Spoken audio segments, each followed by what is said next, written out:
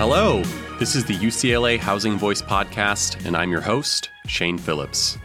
This is the third installment in Pathways Home, our series on research into the causes of and solutions to homelessness. Our guest for this episode is the Lewis Center's Deputy Director, Madeline Brozen, sharing her recent work looking at the demographics and contributors to vehicular homelessness. As the name suggests, vehicular homelessness refers to when people rely on cars, trucks, or RVs to provide them shelter. We're releasing this episode on the heels of the 2023 National Point-in-Time Homeless Count numbers being released, showing that over the past year, homelessness increased by 12% nationwide. On a given night in January of this year, approximately 653,000 people were unhoused, about 40% of them unsheltered, including those sleeping in vehicles. Vehicle dwelling is common in Los Angeles County, and the same is likely true of other high-cost cities, and particularly those with limited shelter systems. An estimated 22,300 people were sleeping in their vehicles in Los Angeles County in 2023, up from an estimated 18,900 in 2020. For comparison, the number estimated to be sleeping in tents and makeshift shelters in 2023 was a bit under 15,000. Vehicular homelessness is a massive but largely hidden problem, and it's something that most jurisdictions don't yet measure and report on.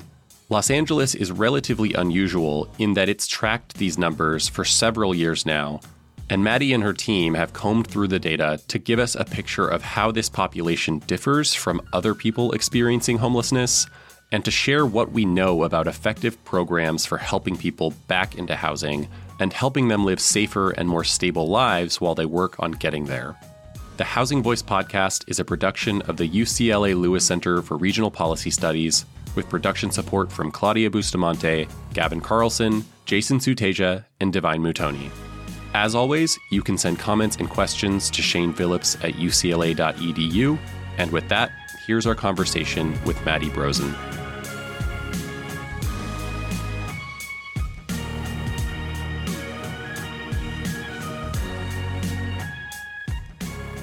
Madeline Brozen is Deputy Director of the Lewis Center, our Lewis Center, for Regional Policy Studies, and she's here to discuss her research on vehicular homelessness and the ways that cities are responding to it through policy. Maddie, thank you for joining us, and welcome to the Housing Voice podcast.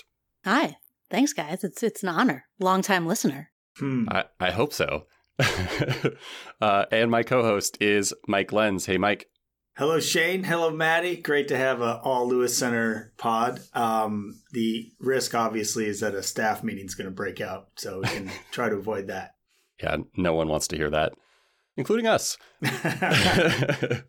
Okay, Maddie, you know the deal. First things first, give us a tour. I think we're going to Minneapolis. Yeah, and so I'd love to take you on a tour of Minneapolis, which is where I grew up. And I think the best way to see the city is by bike.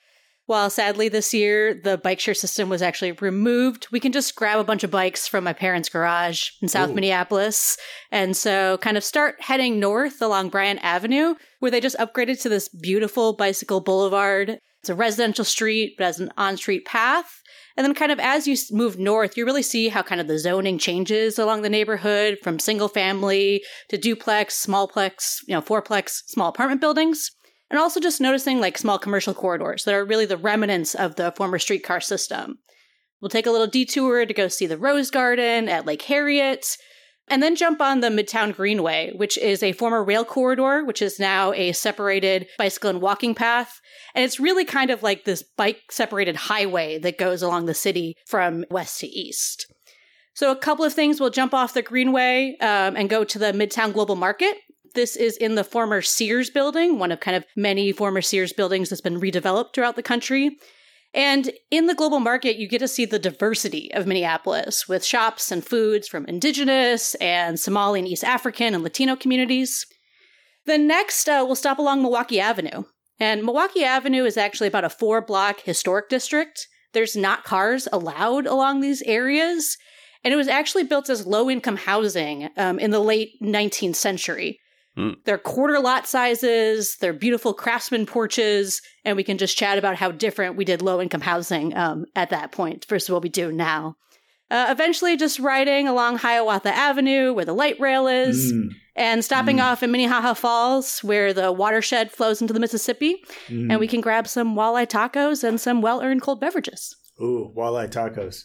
As a St. Paul native, which has come up a couple times on this show, I don't know half of that stuff because my mom was generally afraid of crossing the Mississippi River, and not because of like the usual like, you know, racist sort of stuff, but more we would just get lost. We didn't know our way around Minneapolis, even though it's a much simpler city to get around than St. Paul, which has absolutely no rhyme or reason to its street grid. Exactly. I mean, in all fairness, you know, Mike's going to have to give us a tour and me a tour of St. Paul because besides a couple of particular things, I similarly know nothing. It's just the funny thing about the Twin Cities. If you grew up in Minneapolis, you didn't go to St. Paul. You grew up in St. Paul, you probably didn't go to Minneapolis. Yes. I haven't lived in St. Paul for 20 years, of course, so I'm a pretty bad tour guide around there too. Well, most of this tour is just me showing you things that I did as a, you know, free kid around. So nice. I don't think I knew that Minneapolis even had a light rail line. And now I'm actually very interested in learning more about like pre-1900 affordable housing developments. I didn't really know that was a thing in the U.S. This is kind of news to me. It's not much of a thing. It's not much of a thing. I mean, I think it's just, you know, just low-income housing built a lot of times for workers that were doing things, you know. Right. So that's, I think, a lot of what you see. Just a quick aside, Jesse the Body Ventura, or Jesse the Governor Ventura, whatever he wants to be known as these days, does get a fair amount of credit for Minneapolis's, the Twin Cities, I should say, light rail existence. Yeah, exactly. No, and, you know, the Hiawatha Avenue where the first light rail line went, I mean, that's another just interesting story about like how much that's been redeveloped. It was really industrial land. Besides the McDonald's I would go to as a kid, like there was nothing on Hiawatha. Yes. And now there's two light rail lines. There's the one on Hiawatha that goes from the airport to downtown Minneapolis, and then one from downtown Minneapolis to the University of Minnesota to downtown St. Paul. Boom. We could talk about Twin Cities all day, which is generally what I do with Maddie's spouse, Memo, of course, since we are from like the exact same plot of land on the east side of St. Paul. We got a lot of Minnesota folks here, I feel like. So we are talking about two recent articles on the subject of vehicular homelessness. One is titled, Who Lives in Vehicles and Why? Understanding Vehicular Homelessness in Los Angeles. And that is in the journal Housing Policy Debate with co-authors Christopher Giamarino and our very own Lewis Center faculty director, Evelyn Blumenberg. We'll talk a bit about your findings on this one to help answer that question of who lives in vehicles and why. But the other article is in the Journal of the American Planning Association with the same set of authors, and it's called Planning for and Against Vehicular Homelessness, Spatial Trends and Determinants of Vehicular Dwelling in Los Angeles. That one is more policy-oriented, I would say, and it will be our focus on the back half of the conversation. Just to preview some findings here, in that second paper in particular, you find that census tracts with the strongest restrictions against vehicle dwelling had smaller numbers of people sleeping in vehicles. That makes sense, and so does the fact that neighboring tracts saw higher concentrations of vehicular homelessness, since, of course, preventing someone from sleeping in one location does not solve the problem of them needing a place to sleep, so they will just go somewhere nearby in many cases. But you also found that the positive effect from being next to, neighboring a census tract with more restrictive regulations was stronger than the negative effect within those restricted census tracts. And so the result is actually an overall positive association between vehicle dwelling restrictions and vehicular homelessness. More of one is actually associated with more of the other. And that does seem a bit more surprising, but we should note that this is a correlation, so it doesn't necessarily mean that the restrictions are causing increased vehicular homelessness. It is very possible, maybe more likely, that causation runs the other direction, with cities responding to higher rates of vehicular homelessness by adopting more restrictions. But we will get into that later, along with some discussion of solutions that do more than just shuffle people from one neighborhood to another. These studies focus exclusively on Los Angeles County, just to be clear. specifically 85 of the 88 cities here. But as usual, a lot of this is sure to apply elsewhere. And I think that's especially true for the reasons vehicular homelessness may be on the rise and lessons from our local policy responses. So to turn it back to you, Maddie, before we even get into these articles, tell us what motivated you to pursue vehicular homelessness as a research topic. Your focus, as with Evie, is traditionally more on the transportation side of things. And, there's a clear connection to that here, but it's also a new area for you in some ways. So what drew you to this topic? Yeah, so I'm certainly a housing topic interloper, but I started paying attention to this topic over a decade ago when I was a graduate student at UCLA. And it was actually part of Vineet Mukheja's informal city class. So in that class, you were just told to find some kind of type of informality and really understand it and think about kind of how it could be regulated or addressed. So I was in a group where we were thinking about how do people use their vehicles as informal housing.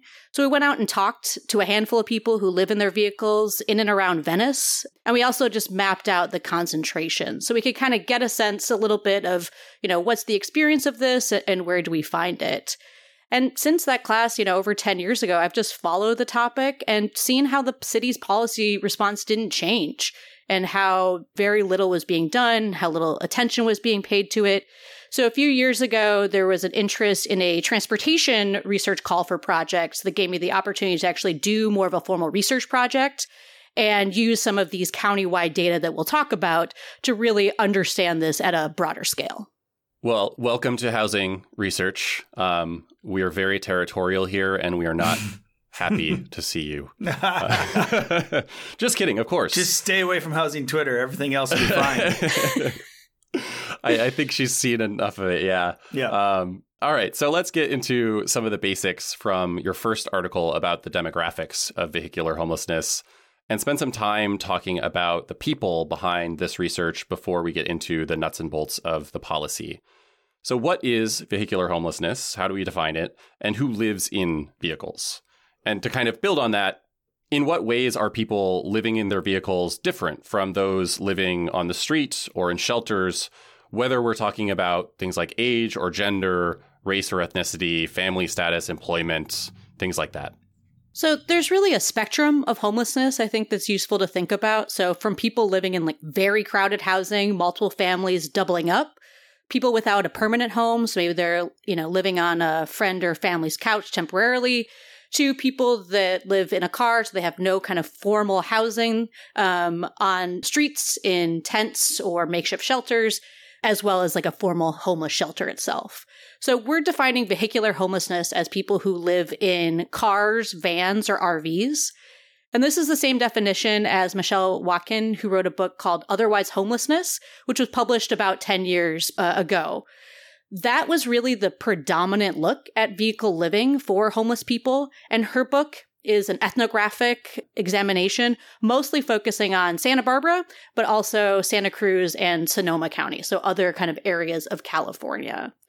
So in our housing policy debate paper, we use a demographic survey that the Los Angeles Homeless Services Authority collects. And I think we'll get into a little bit more about that survey itself. Mm-hmm. But each year they do this survey that just gives a sense of the demographic look of the population. They actually also use the survey to figure out how they actually take the numbers that are counted and figure out, is there one or more people in each kind of count of a person, right? The survey has a lot of different questions that asks about, demographics of the people, how they fell into homelessness, and other experiences that they have. There's about 2,000 of these surveys, which are collected each year. And I just really want to give LAHSA real credit for doing this. It's a impressive data collection effort for anyone that has done original data collection. 2,000 surveys is a lot. And it's also distinct from pretty much most other homeless authorities because, these demographic surveys are actually not required by the U.S. Housing and Urban Development Department. So what we found in these surveys was that people that are living in cars or the kind of vehicular homeless population are more female. In all of this, we're just comparing people that live in vehicles to people that live kind of in tents on sidewalks or in kind of what's called makeshift shelters. So we're not looking at kind of those other ends of the spectrums in formal, homeless shelters or kind of in crowded housing, right? Mm-hmm. So the people that live in tents, 70% are male. In vehicles is about 50-50 male to female. Vehicles have a slightly higher percentage of white people. That's 31% on kind of streets, 36% in vehicles. Vehicle dwellers are older. They're more likely to be employed. They're more likely to be on disability. And they have higher monthly incomes. Now, I want to make a point that this is not really survivable income by any means. Not high monthly income. Not high income. Higher than people living in tents. $1,500 a month, right? Compared to $500 kind of for the average person on the street. Otherwise, people in cars have also been homeless for shorter periods of time, which ends up meaning they're kind of less chronically homeless. And most significantly, people living in cars are living in a household with children. So that's just kind of the descriptive look of what was important, what was significant. When we modeled this, we found that the households with children was the biggest difference between these groups. In fact, people living in cars were 11 times more likely to be living with children. Right. And I think that is great to highlight because, if ever you wanted to get it right in terms of being humanitarian with a policy response to homelessness, it's when you have so many children involved. And so some of the slight differences in this population in terms of the lower likelihood that they're chronically homeless, in terms of the fact that they have some earned income, that's great. But we're also so often dealing with kids, right? And so you can't, in my view, be too punitive with this. But as we'll find out, lots of cities do this. Yeah, and we see this, in other kind of systems in LA, right? Like the Los Angeles Unified School District knows that there is a significant amount of their students that are homeless, to the point where they actually do things at the end of the year to kind of recognize and say, you've made it through this year, even though you're experiencing this trauma in your household life. So, yeah, our very own UC system has a very high rate of homelessness as well.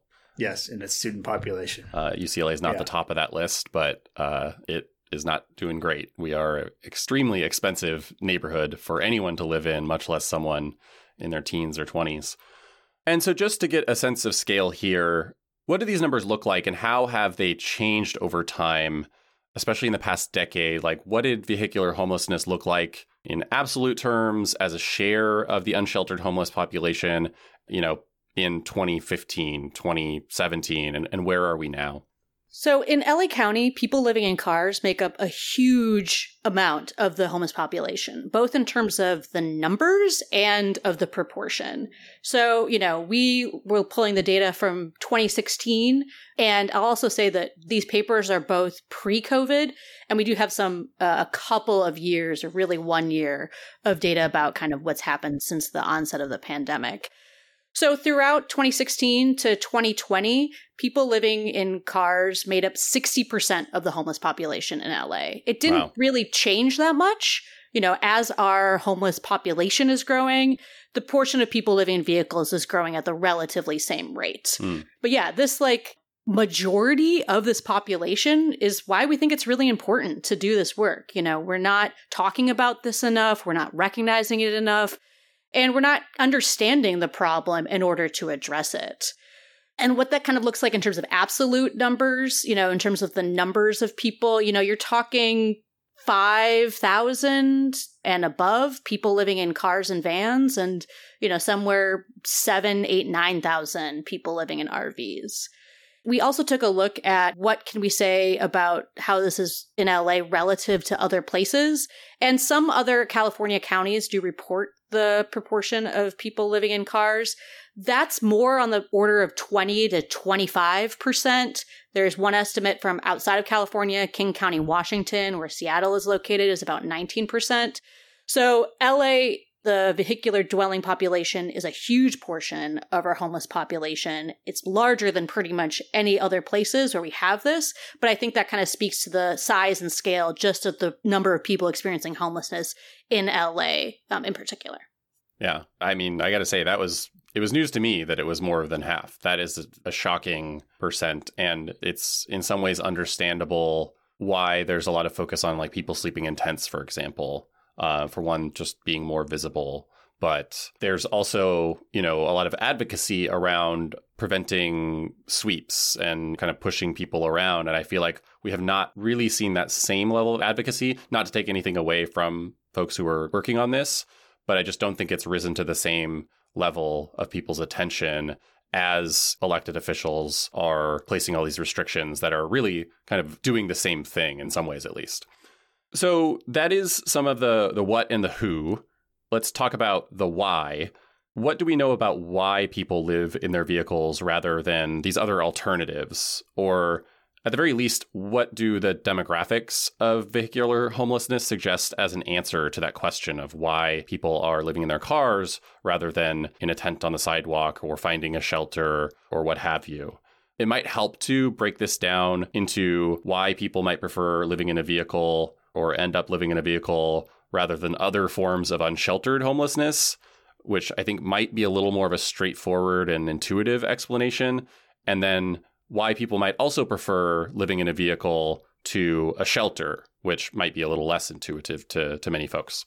Yeah, so there's other work, especially this ethnographic work, that has really kind of got into the, why a car? Why is this a good place for you?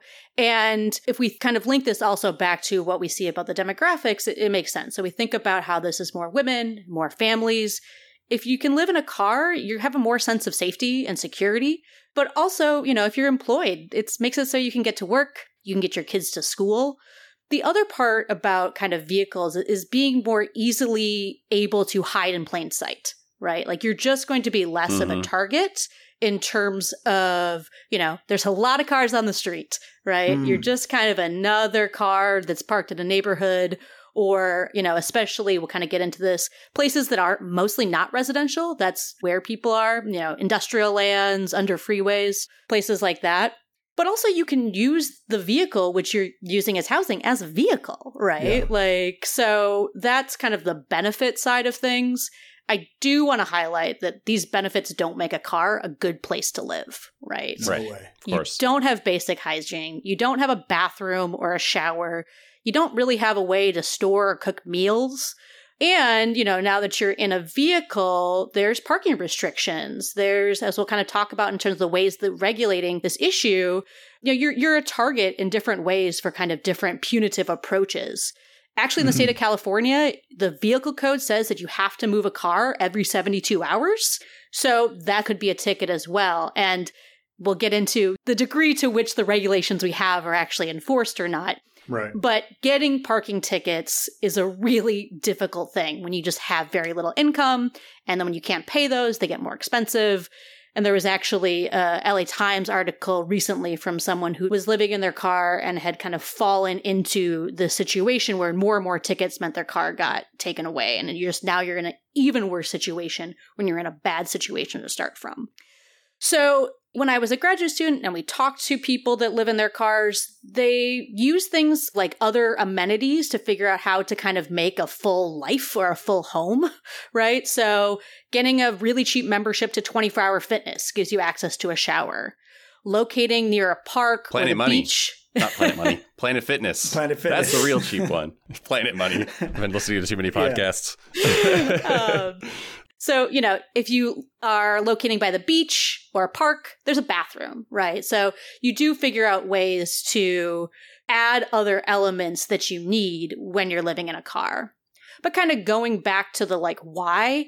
So the survey that we used just asks about what was the reasons that led to their loss of housing. And I think that gives us a little bit of an insight here. And the largest driver was unemployment. So people losing their home because they lost their job. It's slightly significantly higher than people living in tents. You have 33% of people in cars versus 30% of people in streets. It is significantly different, but the magnitude's not that different.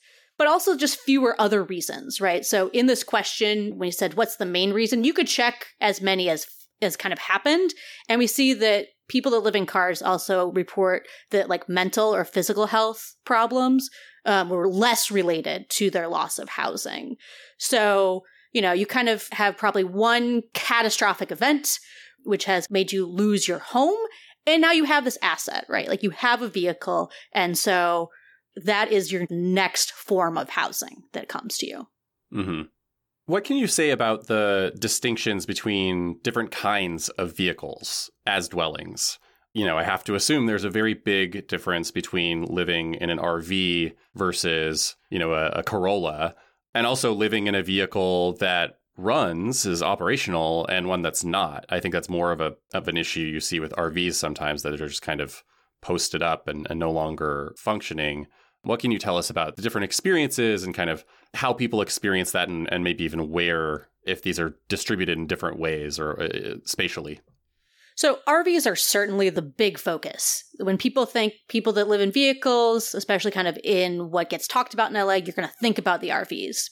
Mostly similar to kind of tents. They're just the most visible, right? Like, it's kind of going to be the most obvious that someone, you see an RV, you know, not like some very fancy coach parked along some neighborhood in Westwood, but, you know, maybe a little rundown RV along an industrial or along the LA River or something like that.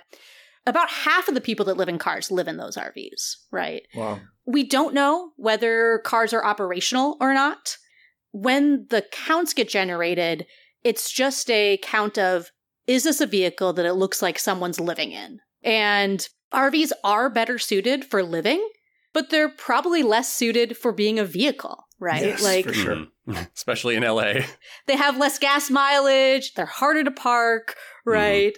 So moving them is just expensive. And so just because like an RV isn't moving may or may not actually mean it's operational or not. It's just like, does that person have gas money to get somewhere else, right? Mm-hmm. Yeah. You know, cars, vans, they're the opposite. Less suited for living, better suited for actually moving about places. So, you know, I think it is important as we think about responses to this to think about both and distinct responses to RVs and like cars and vans, because there's different needs, there's different sizes, but they both need some type of policy response.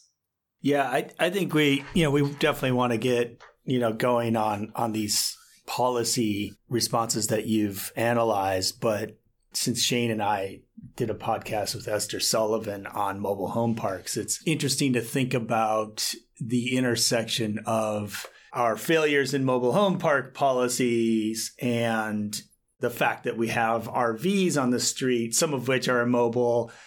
One of the kind of easy and interesting things that you learn from Esther is like the mobile home idea is a misnomer. That home is not mobile, right? And so it's, I think way down the road, there's some space for figuring out where parked RVs and mobile home parks somehow come together as policy, legalizing mobile home parks everywhere or something like that. But, it's just interesting to think about these relatively immobile homes that are kind of in this, liminal space between being a mobile home and an actual home.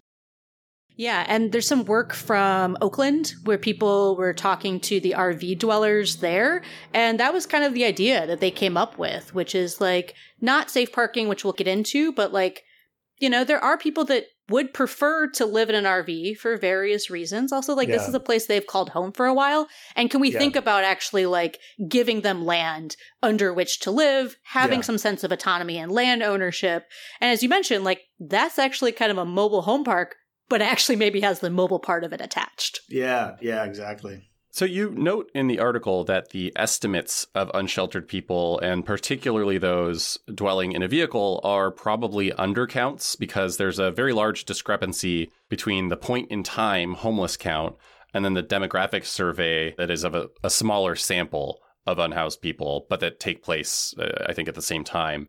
For those who aren't familiar with them, could you say a bit about the point-in-time homeless counts and the survey that accompanies it? How do they work, and what are some of the limitations with them that we should know about? So the point-in-time count is what is required by HUD. Every continuum of care, or you can think about Homeless Service Authority, is required to do this every year. I encourage anyone in Los Angeles, or if you have the opportunity in your own community, to actually participate in these point-in-time counts. Yes. Because it just gives you a real sense of what this looks like, and not from a way of a kind of a windshield bias or when you kind of showed up to some commercial corridor or something that you see it. You really kind of get a sense of the places that people are sleeping overnight. So the way that Los Angeles point in time count is organized is that there are community organizations, and LAHSA separates the area into smaller communities. And then within each community, there's a census tract. And then you go out in groups on, I think there's maybe 2 or 3 nights throughout the city. And you either walk, I usually bike, or drive all the streets in a census tract. And in that process, you're giving a training on how to kind of identify someone that is homeless. And then you make a mark on whether you're seeing someone that's in like a tent, in a makeshift shelter, or just on the sidewalk, and then in a vehicle. And they give you a lot of clues on how you identify someone in a vehicle. So like there's a lot of stuff in it, or there's like shielding on a lot of the windows, right? Mm-hmm. This is about people trying to hide in plain sight. Mm-hmm. I also think it's good to do it in your neighborhood, because if you are like me and you just end up on little walking routes a lot, you just start to notice. You're like, that car never moves, or they set the car door open during the day. You might just actually know those people. So that's the counts that are done. It's a really massive effort in LA, just kind of given the size and scale of the region.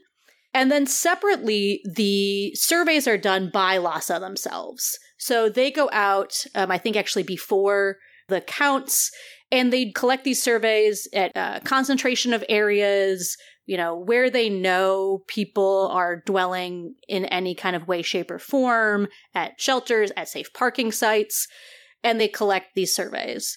Like I said, there's about 2,000 surveys that are collected. That is about 10% of the population. You know, it seems like a small number relative to the total number of people that are experiencing homelessness in LA. But in general, when you're doing a survey, you're just getting a sample of people, right? The main kind of issue, and we're hoping to actually get some of the newer survey data, is that actually the number of surveys that are collected undercount or underrepresent people in cars. So like I said, 50 to 60% people living in cars, we don't have half of these surveys. We have more like, I want to say about a quarter of them. So hopefully over time, kind of as this work is being disseminated and we're engaging with people in the city and county, that we're starting to actually get a higher number of those surveys from people living in cars. Yeah. And, you know, I got to stress that this is heroic work, right? The challenges in documenting homelessness and in counting the number of people who are experiencing homelessness at any one time, the demographic characteristics of those people, et cetera. Like, it's all very, very, very challenging. And so it's everybody who does this, and every dollar we spend on it is, to me, important and worthwhile. You know, of course, then the recovering statistics professor in me has to note, like, we always have to know that there are major limitations to these numbers, whether it's the total number of people that are experiencing homelessness at any one time or the demographic information. That, to me, that's not because like our share of the people that we actually encounter might be low, but because there might be some selection bias, or we might call sampling bias in the people that we are able to talk to, that the people that we're able to count, they're just in some ways different from the people that we don't find. And so, you know, I don't know if you want to comment on that in terms of how that impacts how you study this or how you interpret findings, but I think it's important to highlight that data on homelessness is just more flawed than some. Yeah, I mean, I think the biggest thing that we try to highlight in this work is that even at that 60%, which is shocking, we're still probably undercounting. Right, right. Because especially people in cars are doing the most they can to not be seen, right? And if you're not familiar, if it's the first time you're doing the count, if you're doing the count in a place you're not familiar with, you're probably less likely to pick stuff up, you know? Or on the other hand, maybe there's people that think just messy cars are people living in them. And there's just some neighborhood that got a lot of messy cars in it, right? So it kind of flows both ways. If someone looked in my car when I was about 16, they might have chalked me off on the homeless list there. Is young Shane living in this? Jeez. Had a broken window taped up and everything. I just to add to this point, though, I think, another challenge, and this is not unique to tracking vehicular homelessness, but just homelessness generally, is that there's kind of a deliberate effort in the homeless count to not be invasive, to not kind of intrude on people's privacy. And so even if you see a tent, that's a pretty sure sign that there is an unhoused person there, but you're not going to unzip it or call him out. In most cases, you're just going to kind of assume there's probably one person in there, or maybe it's a really big one, or maybe because of certain things, multiple bikes outside or whatever, you might assume it's two. You just have to make a lot of guesses. And that's just kind of what you got to work with. I do want to step back just to clarify, though, the discrepancy between the homeless count and the demographic survey, the percentages. You're saying when people do the counts, something like 60% of unhoused people are in some kind of vehicle, but when they do the demographic surveys, only about 20%, a quarter or so of the people who respond are living in vehicles. So it's kind of, you think about the surveys really distinctly from the counts themselves. They're done at different times by different people. When you're out there doing the point in time count, you are not, to your point, you are not engaging with people whatsoever. So when LASA is out kind of doing what you kind of think is the sampling framework, their sampling framework traditionally, I think, has been a little flawed because they are not intentionally going to places where people living in cars are, right? And so we don't actually use the survey to say what percentage of people are living in cars. We just use the survey responses to understand these different demographics. Got it. The other thing to note is that survey is actually how the counts get extrapolated to our total number. So in those surveys, they ask, how many people do you live with in this car, in this tent? And so that's how we go from the numbers of just tents or vehicles that people count during the point in time to our actual count of homelessness is by processing those surveys to say, okay, on average, a tent is 1.2 people and a car is 2.2 people. I made those numbers up, but that is the general idea. Got it. Oh, yeah. Actually, to correct something I said earlier, when we were looking at the numbers of surveys, for some reason I eliminated half of them. So actually, there's about 4,000 surveys that LASA collected in the 2020 data, which is what we used. Got it. Yeah. And I've looked at those surveys. They are long, too. So to do 4,000 of this, it's just an incredible amount of work. Okay, so let's move on and talk about the ways that cities respond to vehicular homelessness through various restrictions. You categorized these restrictions as one of 5 types, and if a city had more than one kind of regulation on vehicle dwelling, you assigned them the more restrictive category. There were 85 total cities in this analysis, all but 3 cities in Los Angeles County. Could you go through those 5 types of regulation and the number of cities that fell into each of these categories? Yeah, so one thing to just point out is that the LASA, or kind of that continuum of care, covers the vast majority of LA County, but a couple of cities in the county have their own continuums of care. So that's why we have 85 of 88 cities. So we, and by we, I mean my amazing graduate research assistant, Chris Giammarino, went through every single of these 85 cities' municipal code to figure out how they actually regulate. And we categorize those into these different types. So one way is they could have a citywide ban on sleeping in a vehicle. That was the second most common. 22 cities had citywide bans. The actual most common one was they have an overnight parking ban. So you cannot park on the street in these cities whatsoever. 26 cities had those. The next most common, or tied with another that I'll get to, was permit parking. So, in order to actually park on the streets in a particular city, you needed a permit to do so. That was 12 cities. Just to stop you really quick, on the first two, the citywide bans and the overnight bans, what are we banning exactly? Is it basically saying you're not allowed to sleep here, and then it's just kind of has to be enforced by figuring out who might be sleeping in their car? Or is it specific kinds of vehicles included in this, or is that a different kind of restriction? Yeah, so there are other types of restrictions, like you could ban vehicles of certain sizes, like heights or length. Those types of restrictions are particularly targeting RVs.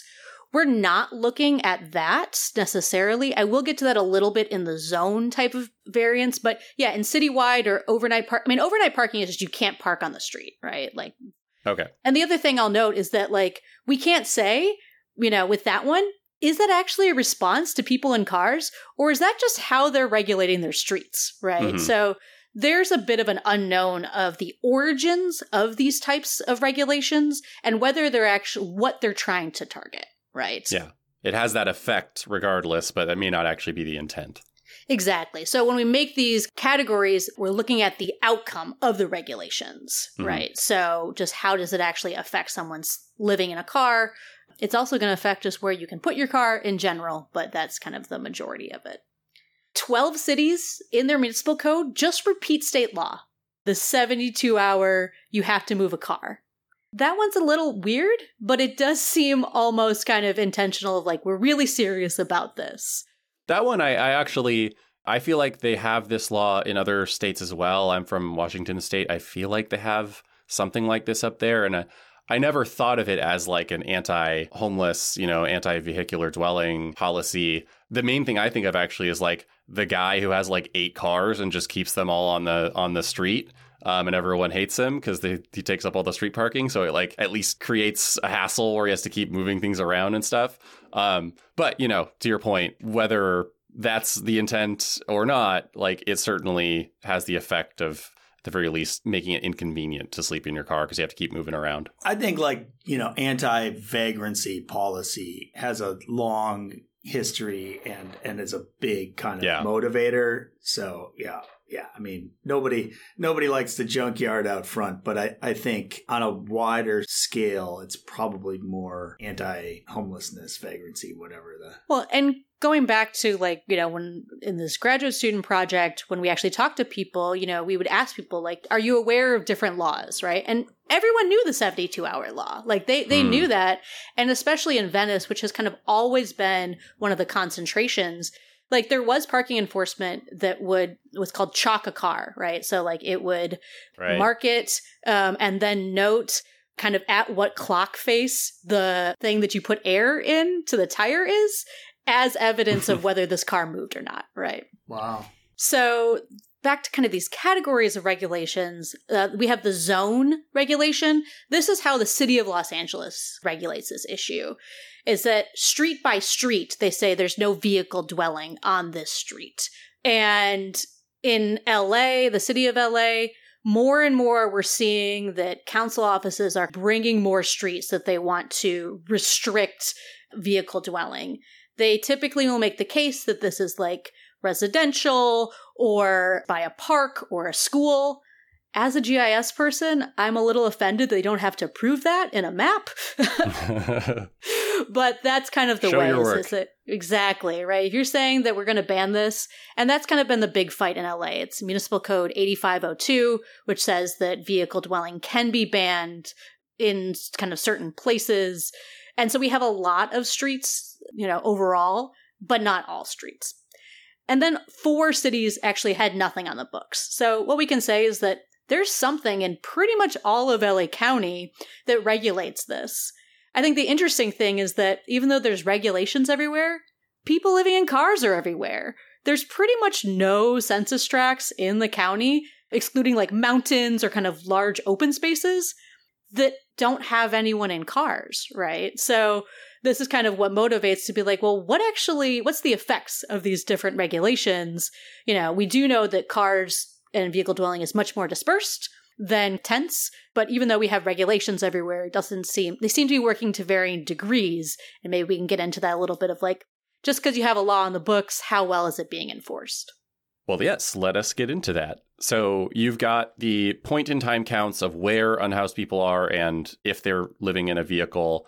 And then you also have data on the kind of vehicle dwelling restrictions in these locations, in the cities. So you can put those together and sort of see what the relationship is between them. We will get into what you found in a moment, but could you just tell us about some of the specific relationships you were looking for using this data and just data about kind of the neighborhood itself?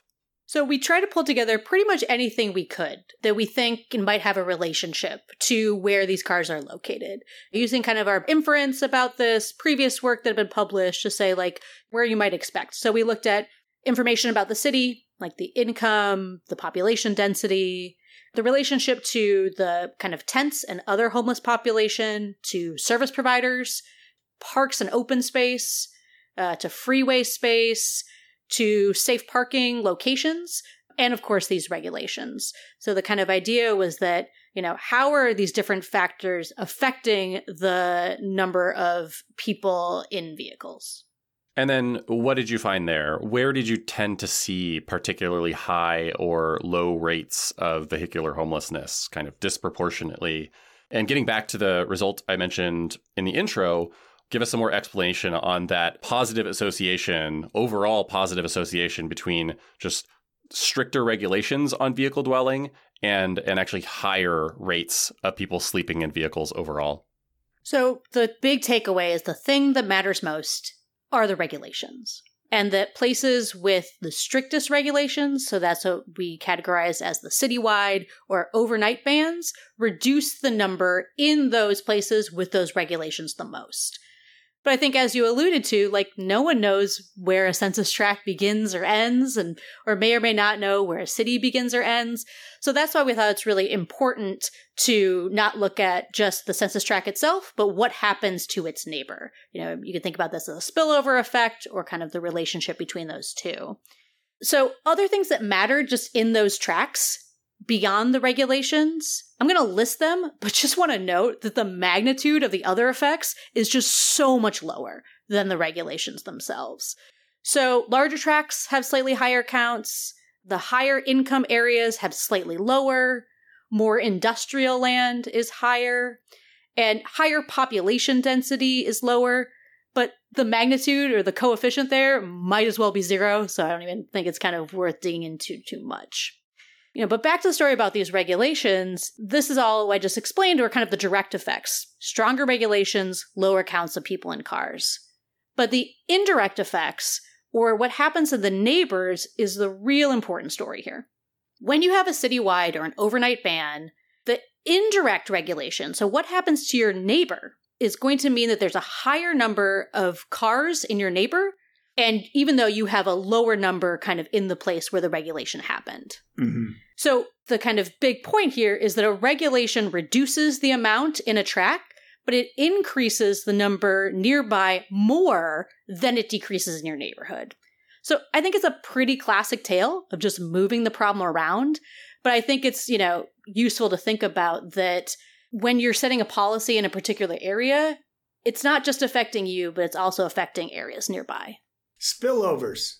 Should we think about this as a causation story, where imposing these stronger restrictions is actually leading to more vehicular homelessness overall? Can we say something like that? Or is it a more complex story than that, or just a less clear story than that?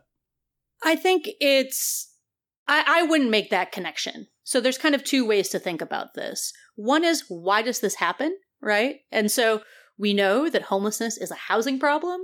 People are living in their cars because they don't have housing. The way that we are regulating this issue or addressing it has nothing to do with housing. We're using the transportation system to move around a problem that we don't want to see. Mm-hmm. And so the kind of idea is like, okay, rather than do you have people living in cars or even in tents, right? We even hear this anecdotally when the counts happen, that people might be moved from one city border to another, right? Because they don't want the perception of a higher number, or they want the idea that they're doing something. So I think it's important to kind of not make this a story about causation, but just like to Mike's point that he made, like this is a humanitarian problem, right? So you have these people that are living in a really crappy situation.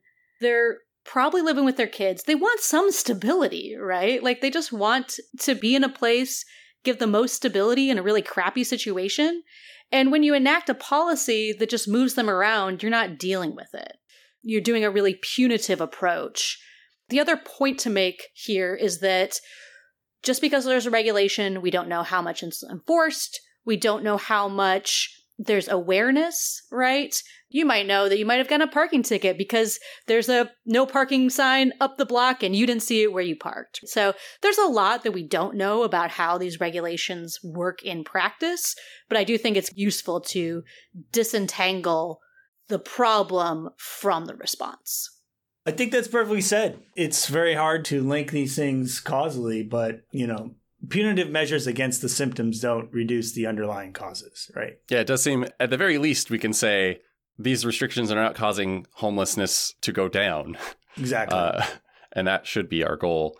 So we've talked about what doesn't work, and I think there's a lot to consider in terms of short-term and long-term solutions to this problem.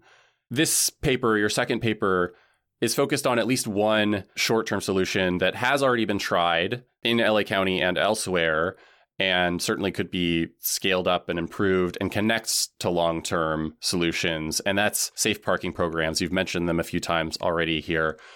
Could you tell us a little bit about what those actually are and what the track record is for safe parking programs, whether that's here in LA County, other parts of the state, or if there's, any research beyond our borders as well? The idea of safe parking began in Santa Barbara, and really thinking about how do you use parking lots that are maybe unused a lot of the time as a way to provide more of a safe haven for people. So I believe in Santa Barbara, it was really started through the church community. So using church parking lots or kind of portions of church parking lots to make it a place where if you live in your car, you can be there overnight. You will have access to a bathroom and a haven from any type of tickets or kind of financial concerns, right? They've been doing it in Santa Barbara. New Beginnings is the organization that has been running it for a long time, and they have a pretty impressive scale of efforts. Los Angeles has been doing it for a shorter period of time, so about 2016. And the problem that we have in LA is we just don't have enough of the safe parking lots. So there's maybe 500 spaces available. And going back to the scale of this, there's like... Are you a UCLA urban planning graduate saying that we don't have enough parking lots, Maddie? No, I'm the opposite. I am saying that there's so much parking in Los Angeles, but yet the amount of assets we're using to help people living this way is not matching the scale of the problem. How much parking do we have in LA? Lots. Way too much. So 18.6 million spaces at last count. Exactly. Shout out to other UCLA transportation colleagues who have done that work to actually tell us how much of this asset that we have and help us to see that, if we get more creative about the ways in which we're doing this, or we actually have a sense of urgency about addressing the short-term needs, right? So safe parking, if we think about what is called kind of a harm reduction framework, it's really kind of useful in this way. So the harms to people that are living in their cars, we've already talked about. It doesn't work well for living in, you can get tickets, that type of thing. So we want to reduce the short-term harm to those people by giving them a safe space. And also, we think about there may be harms to the environment to kind of housed people, not just the harm or psychological thought of you have to see someone that's unhoused, but you might be concerned about trash because, there's may or may not actually be trash receptacles. If it's an RV, about illegal dumping, right? So we can think about safe parking as a way to both address the short-term harms to people living in vehicles and to some of the concerns that people have in these neighborhoods themselves. Mm-hmm.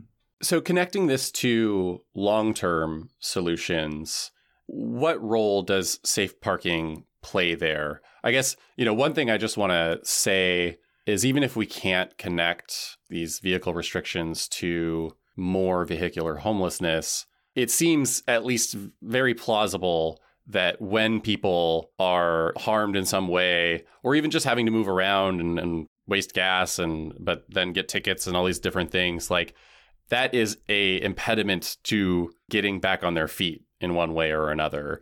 And so I think just by itself, like removing some of those impediments via a safe parking program is probably a big help, to say nothing of just like making someone's life better in a difficult situation. But how then do we kind of build on that? Or what is the sort of promise of safe parking programs to not just remove those impediments, but actually help people along into a more stable and actual housing situation?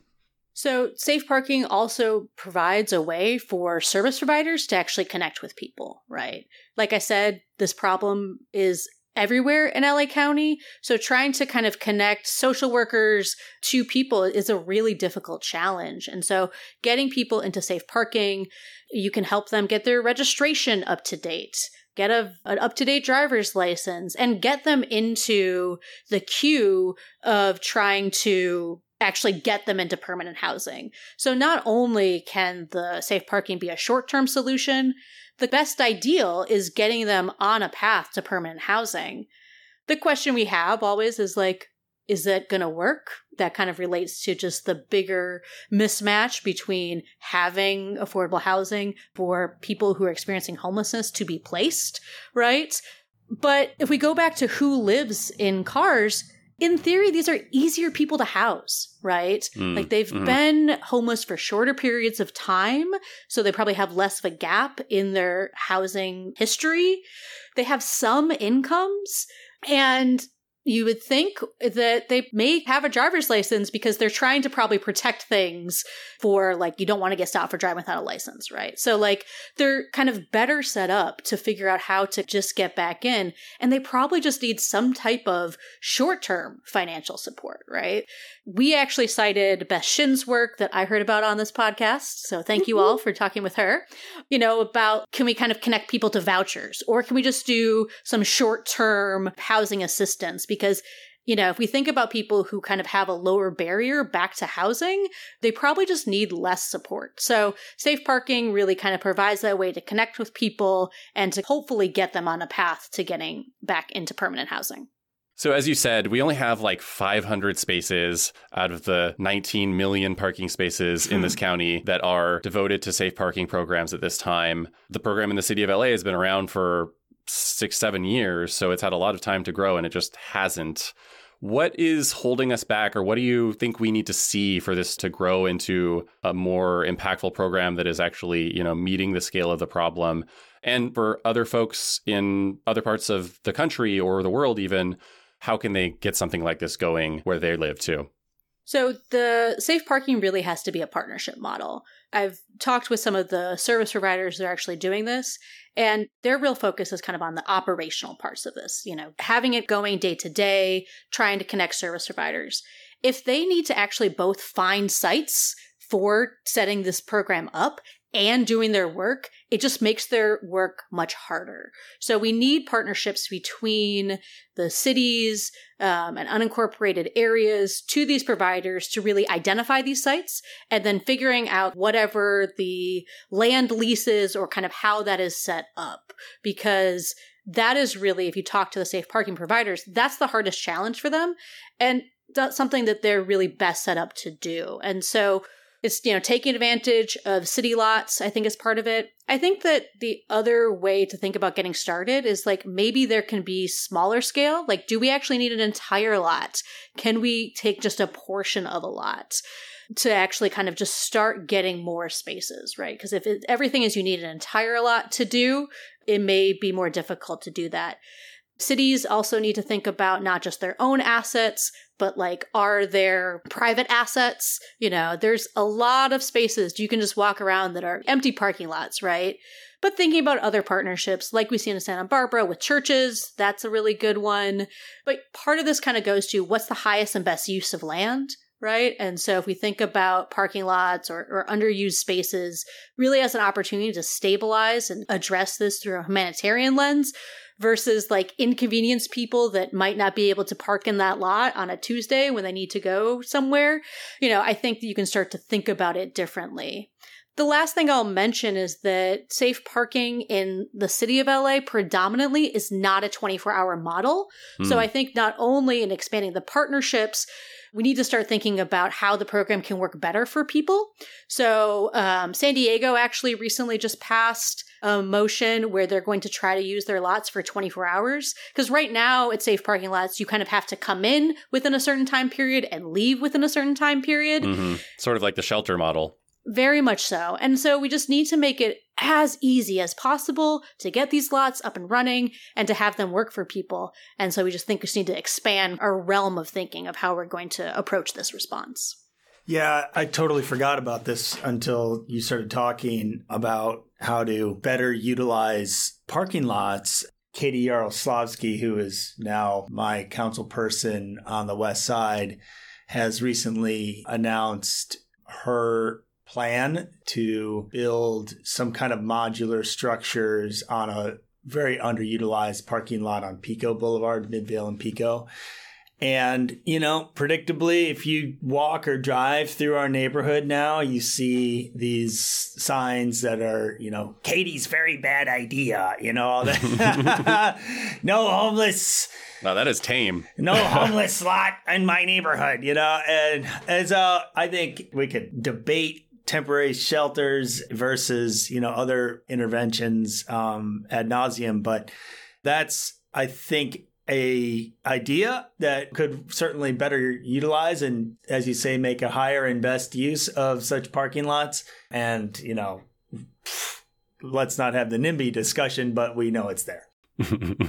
Yeah, I mean, unfortunately, the opposition to safe parking is very similar to the opposition to other homeless shelters. So, there is a political challenge, but I'd like to think about kind of the opportunity window that exists right now in the city of LA as our mayor is really intensely focused on this. I would love to see her put a lot of attention on trying to help people, partnering with LAUSD. They know that these are their students. Don't they want to figure out how to kind of stabilize their lives a little bit? Right. So there's really a lot of important responses that could be done, and it'd be great to see more political will to actually make it happen. All right, Maddie Brozen, thank you for joining us on the Housing Voice podcast. Thank you for having me be a housing interloper today. You can read more about Maddie's work on our website, lewis.ucla.edu. Show notes and a transcript of the interview are there too. The Lewis Center is on various social media, and Mike and I are on Twitter in particular. Thanks for listening. We'll see you in a few weeks with the next installment of Pathways Home.